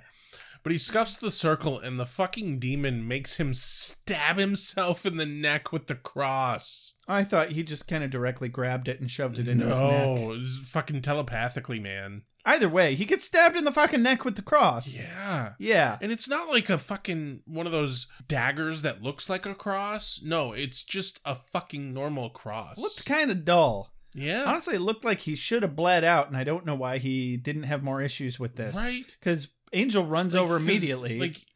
And he just stabs like midway back here, not like in the jugular, the fucking esophagus or anything, a little further back. Obviously missed the airway, missed the carotid artery and the jugular. But still, like, there's a lot of muscle in there too, and that would just hurt like a motherfucker. Yeah. Angel pulls it out. Really, by the way, you don't do fucking do that. Exactly, because you'll bleed out. But anyway, this scene actually this part kind of got my attention. I was like, oh shit, I bet there's actually some truth to this part about him wanting to kill Angel or planning on killing Angel in some way. And that's going to put a slight dampener on Wesley and Angel's epic slasher fic, or greatly enhance it. Oh my. And Angel's like, you want to kill me, huh? Well, I'll kill you. And with my dick. Stepping away from... No, you can't. You wouldn't. God damn it. Be gentle. Ah! Stepping away from Josh's fantasies there to Rick's magic and stuff. Yeah. Where there's magic. Where Rick's and stuff. Fantasizing about Wesley and Angel having... No, he's not. He's just selling boxes. Right. Well, fine. Step on my dreams some more. Cordy is a little bummed because they don't have the proper Ethros box. No, but they do have a Shorshak box. Yeah, and you know... I haven't had a good Shorshak box in years. Right. Now, the Shorshak box doesn't have the really, really nice mahogany finish that the Ethros box has. But it is made by mute Chinese nuns. Yeah. Mind you. Which, you know... That's the best craftsmanship. Tomato, potato. Clitoris, clitoris. I fucking knew that was coming. It's, you know... Can I just say... Beggars can't be choosers. Can I just say this little fucking interaction with Rick? I really hope Rick comes back because this stupid little scene is my favorite pointless scene that we've had yet in Angel. He's such a tit, but I like him. Yeah. Because he's a salesman and he's selling this like he's selling a nice fine pair of shoes. He's like, a wise choice. I think you're going to enjoy this item. It's a quality item. Shall I have it gift wrapped? And Cordy's just like, what the fuck? I just told you I'm using this to capture a demon. I'm not storing cookies in it. Right? Jeez. I'm not giving it to my Gammy. But it is quite the fine box, and maybe after you're done using it to catch demons, you could store cookies in it. Maybe. Back to the apartment where Paige is bandaging up Wesley's neck, and Wesley is, you know, a little down. Yeah. The demon got the better of him. It kind of did, and everybody's like, oh, Wes, no, you can't go back in there. It's too dangerous. No. And the desk shakes suddenly, like there's a fucking earthquake, and some marbles fall out of this cup. I think it's from the kids' toys. Yeah. And they form into the words, save me. And oh boy, the shit is on. Yeah. Angel's daddy instincts kick in. Well, not just that, the fucking bedroom doors kick open. The demon mimics Doyle's voice. Well, first, Angel hears in his head, he thinks about Doyle saying, the good fight, yeah? And I think that's when the demon skims his surface of his mind. And so he starts mocking Angel about Doyle. And it's like, oh, you dumbass, you pushed the wrong vampire's button. Mm-mm. Oh, demon. He reaches over, grabs a fucking towel, Oh. rips it in half, Oh, child. wraps each half around one of his hands, and Oh, picks up the sweet honey fucking baby. cross. No, you. And he's like, "Oh, it is fucking on." You just picked the wrong button to push, Angels. Oh, honey. Angel goes walking into the bedroom. There's fucking smoke rising from his hand already. And he doesn't give a shit. No. This is one of those moments where the dad is like looking like, holy shit. Oh my. He walks right up to the fucking demon and just sticks the cross right in his goddamn face. Motherfucker, nobody makes fun of my Doyle. And this is just when Cordy gets there and they pull open the box. Angel doesn't waste any time and fucking he excises that goddamn demon. Right the fuck now. Right now. No more foreplay, goddammit. No more fake doors. Only real doors. Did you say what the demon said in Doyle's voice? No. He said, "Guess who's here, Angel? He's talking to me right now. Doyle wants to ask why you couldn't protect him." And that was the one. That was you just made it personal. You just signed your own fucking death warrant, kid. You pushed the wrong button on the wrong vampire's day. So he's saying all the Latin, handily translated by Wesley in the background. Thanks. You know what he did, Josh? I might have an idea of what he did, Rex. He opened that asshole. Did he step inside? He did. Did he close the door behind him? Oh, yes. Yes! I didn't see any Snickers wrappers. It's like fucking, They're there. It's like fucking They are Halloween. fucking there. It's like fucking Halloween up in this bitch. This is amazing. It's like Christmas early. Only it's Halloween. Yeah. Again. Exactly. And there's no Christmas. We've replaced Christmas with an early second Halloween. I am so behind that idea. So, Angel excises the demon. It goes flying towards the box and just fucking shatters the damn thing. So he finishes up the Latin, handily translated by Wesley in the background. Yep. Snickers bars, blah. So then he vamps out and goes, "Now get the hell out!" And, yeah. The demon does just that. That'll He's do like, it. "You know what? I think you have something there, and I'm going to go ahead and leave. You know, I'm just going to go." Who? Oh, the I'm just going to go. The demon's like, "I understand when I am bettered." Goodness, look at the time. Oh, me, oh my. Good God. But yeah, he smashes right through the fucking box. The demon does as he flies into the box. Yeah.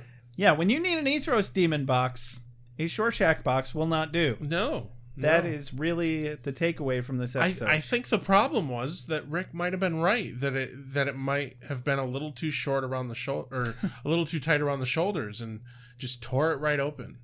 That must have been it. Yeah. You got to get your demon's measurements first. It really do. It's just some of them are too long the one way, but not really. They don't really fill out in the other. That's the problem with shopping off the rack.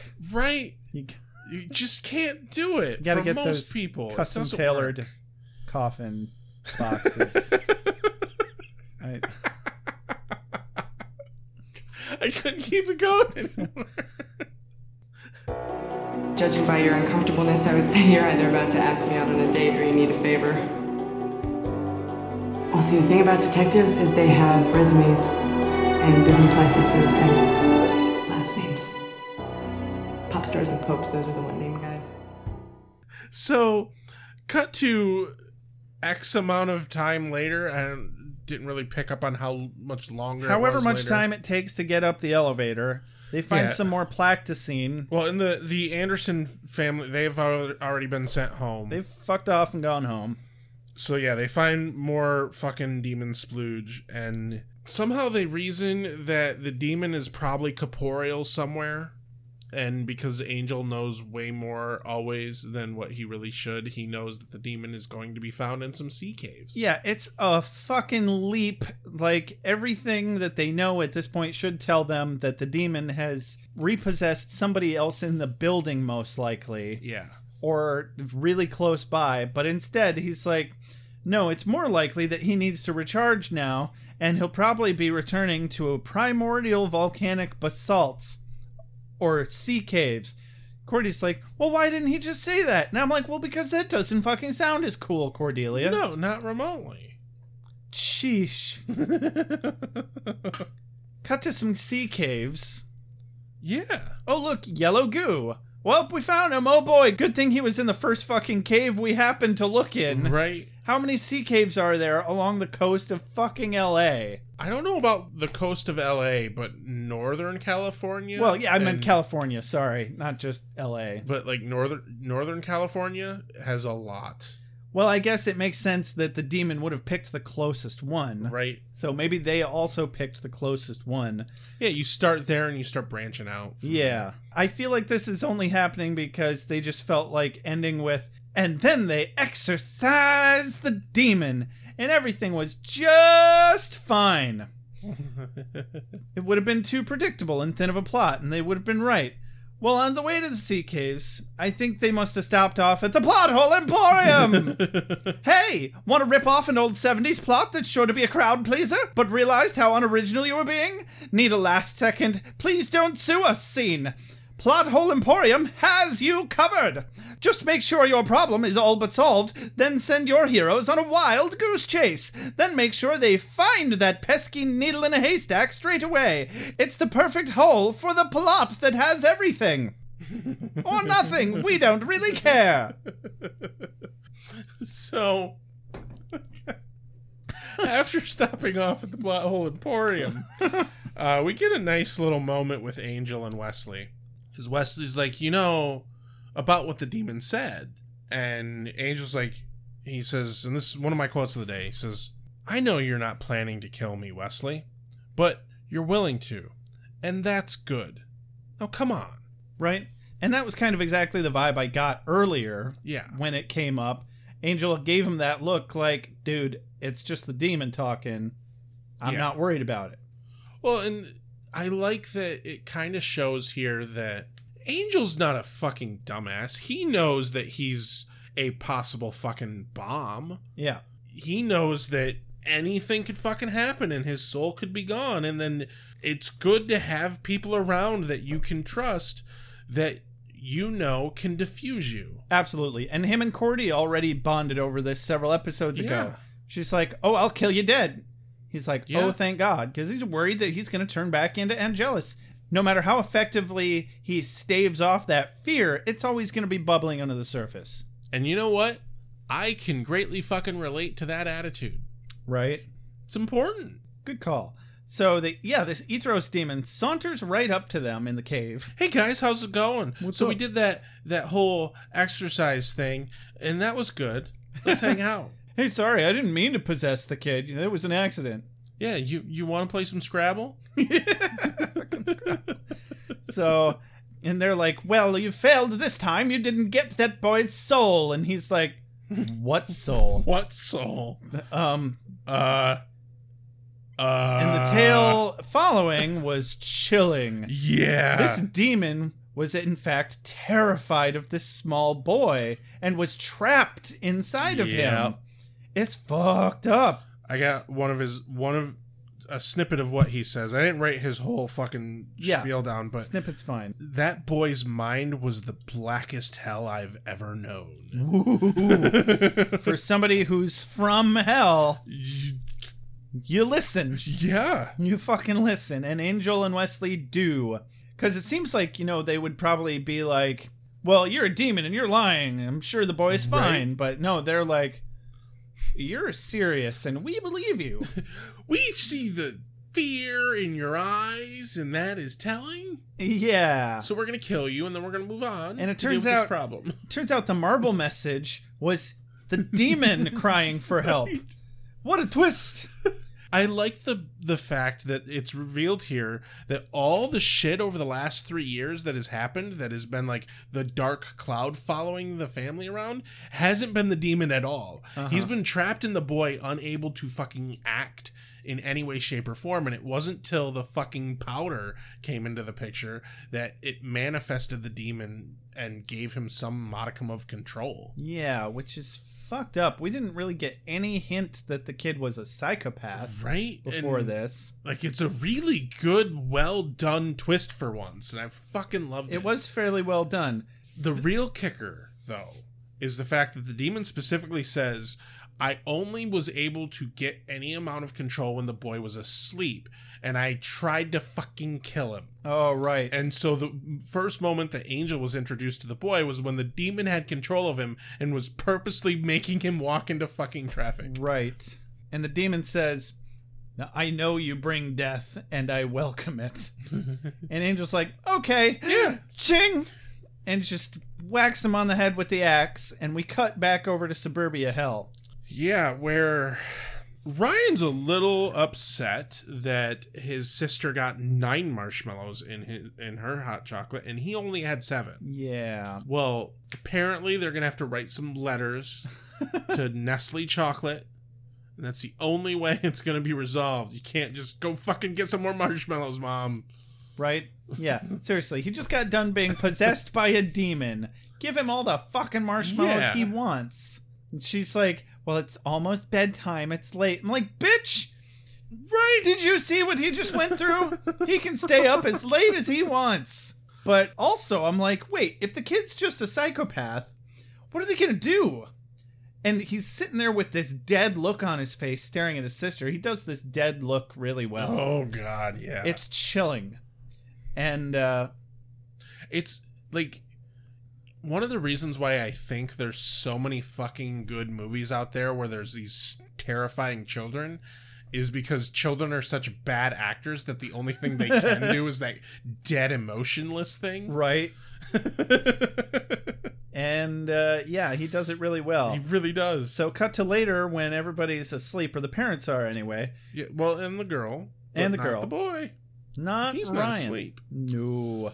He wanders in and he steals his dad's cigarettes off the nightstand. No, just the matchbook. Just the Okay, I could have sworn he took the whole cigarette pack. Just the matchbook. Whatever. And he douses his little sister's room in gasoline. Well, but first he blocks off his parents' door with a doorstop. Doorstop. Then douses his sister's room in gasoline. Luckily for her, he did not douse her in gasoline. Yeah. He wanted to see the fear in her eyes first. Yeah, apparently. He doesn't know what emotion is like, so he has to watch other people experience it. Now, if only he had gotten an adopted father who had taught him that he should release his violent urges on bad guys. And then the problem would have fixed itself. He could have been Dexter. Yeah. Yeah. Huh. Or maybe this is part of Dexter's missing origin story. Ooh. Mm-hmm. No, so he sets the bedroom on fire. Yeah. Yeah. Like maybe he's adopted, and because we know that Dexter starts off in that shipping cargo container sitting in his mother's blood for like a full day or something.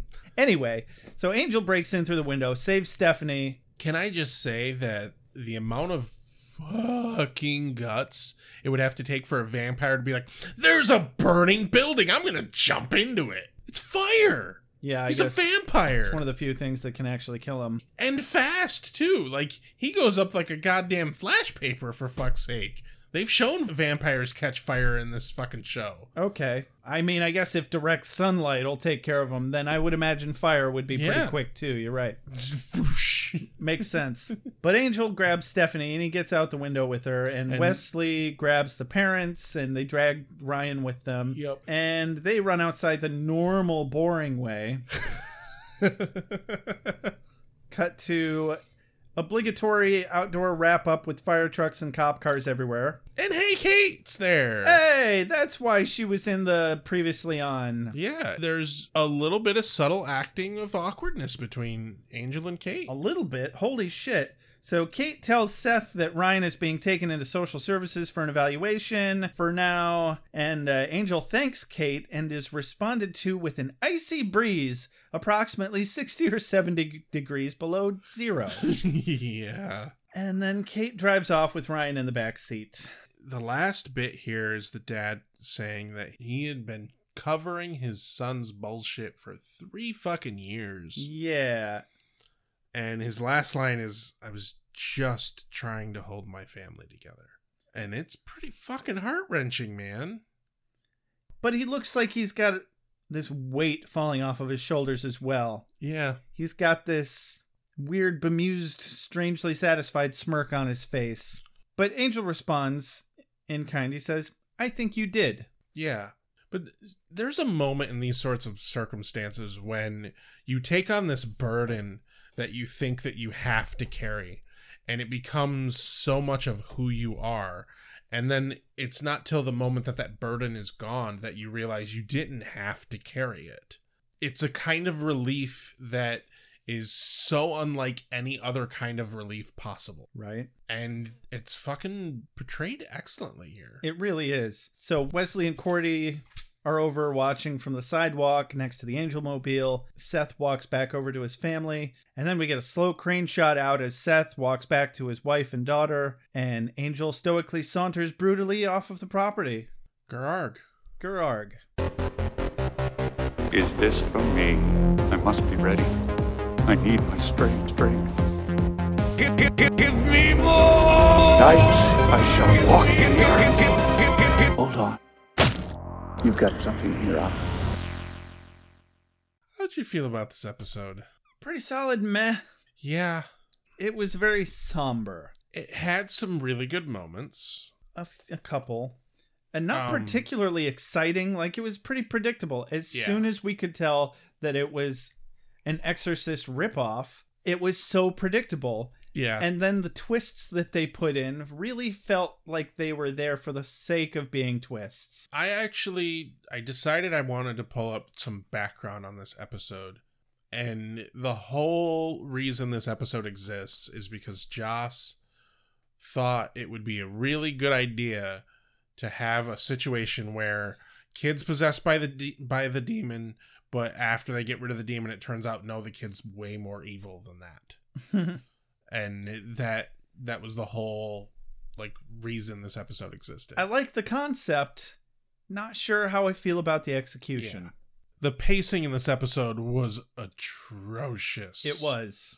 It really was. It was, oh my God, so many false starts and false endings. I said 3 or 4 false climaxes. Yeah. I started to think I was much further through the episode than I was at about the 20-minute mark. I was like, man, I'm really burning through this one. Nope. Oh, there was a lot of that. I was like, how the hell are they going to fill another 20 minutes? What is going on? When they first get to Angel's apartment with the boy, you're like, oh, it's time for some exorcism. And then you're like, oh no, they have to go get the priest. And then they get back. And then you're like, oh, it's time for the exorcism. And then it's like, oh no, they have to go get a box. Yeah. Oh, yeah. Oh it's no, a fucking episode of Fetch Quest. Oh Holy no, shit. Wesley got stabbed in the neck. Gotta stop now. It's a episode of Fetch Quest. Yeah, you're right. It was filler. Yeah. There was, however, a little bit of good background on Wesley. He's already starting to round out more as a character. They did round out more of his relationship with Angel. They, I think, really needed to have kind of a situation that Wesley really had to be the one to step up to fix it. Mm-hmm. It really bothers me that they didn't let Wesley finish it out. Right. That it ended up being Angel who was like, fuck off, I have to do everything. I did like that he legitimately had to put himself in real physical harm to be able to fix this problem. Because most of the time, he's not really that in danger. Yeah. But yeah, overall, meh. Last episode was more entertaining. The last episode was fairly decent. But yeah, we're still in the doldrums here. Yeah. I'm waiting for us to come out of it. And I think that's a big part of it just being first season, mid-season. They're still getting their sea legs on this series as a whole. And I guarantee from a writer's standpoint, having lose a character that has been in 9 episodes mid-season, and then all of a sudden you're like, well, we got to figure out how we're going to fucking fix this. They suddenly had to flip the show upside down to shoehorn in Wesley instead of Doyle, and they probably had outlines for all of these episodes and said, shit, how are we going to fit Wesley in there instead of Doyle? Right, and that was one of the notes in this episode for the wiki, is it was originally written with Doyle in it. Yeah. And it didn't work. And it's very obvious, like the way he runs around with Angel, he's just immediately his replacement sidekick. Yeah. But at least they didn't give him the visions too. That would have been too much. Right. I'm really glad they gave the visions to Cordelia.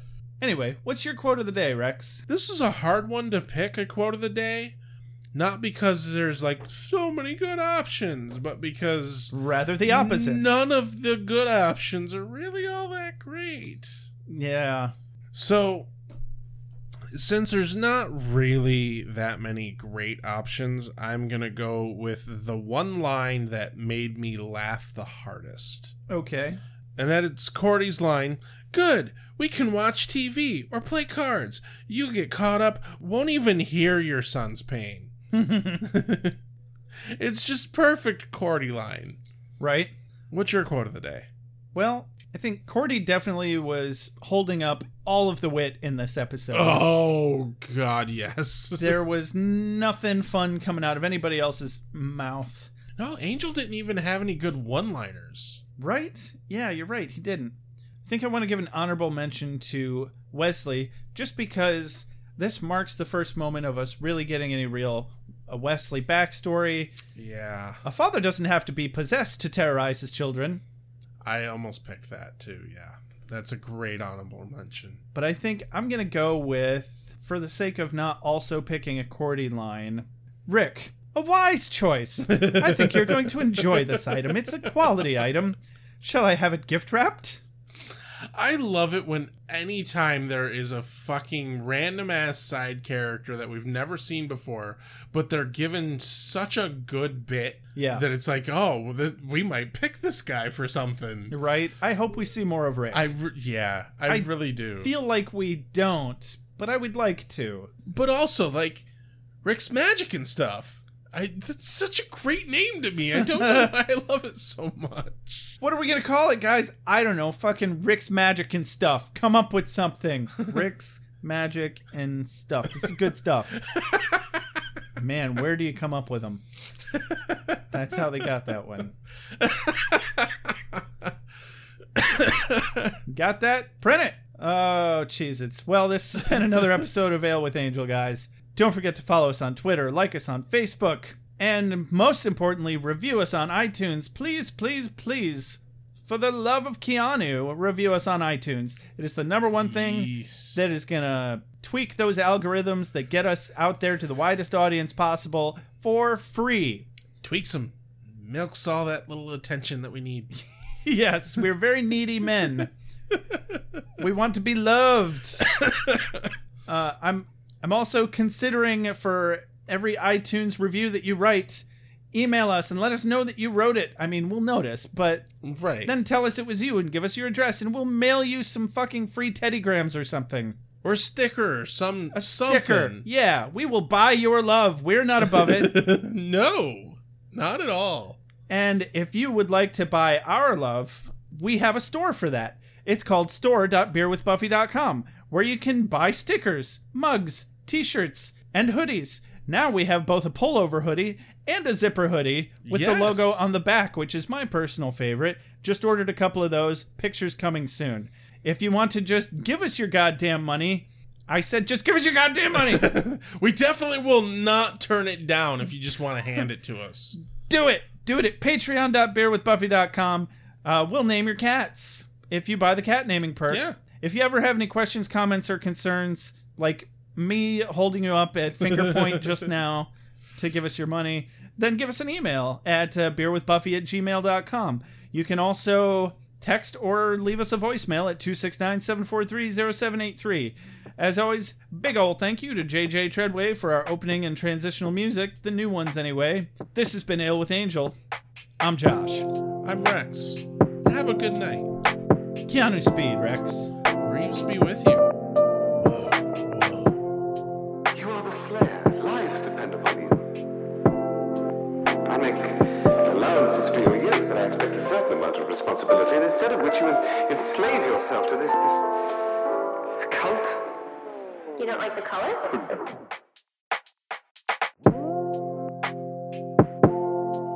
You have a sacred birthright. You were chosen to destroy vampires, not to wave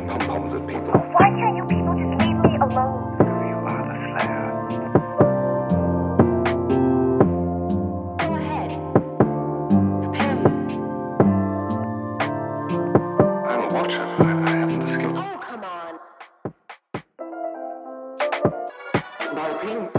By appealing to your common sense.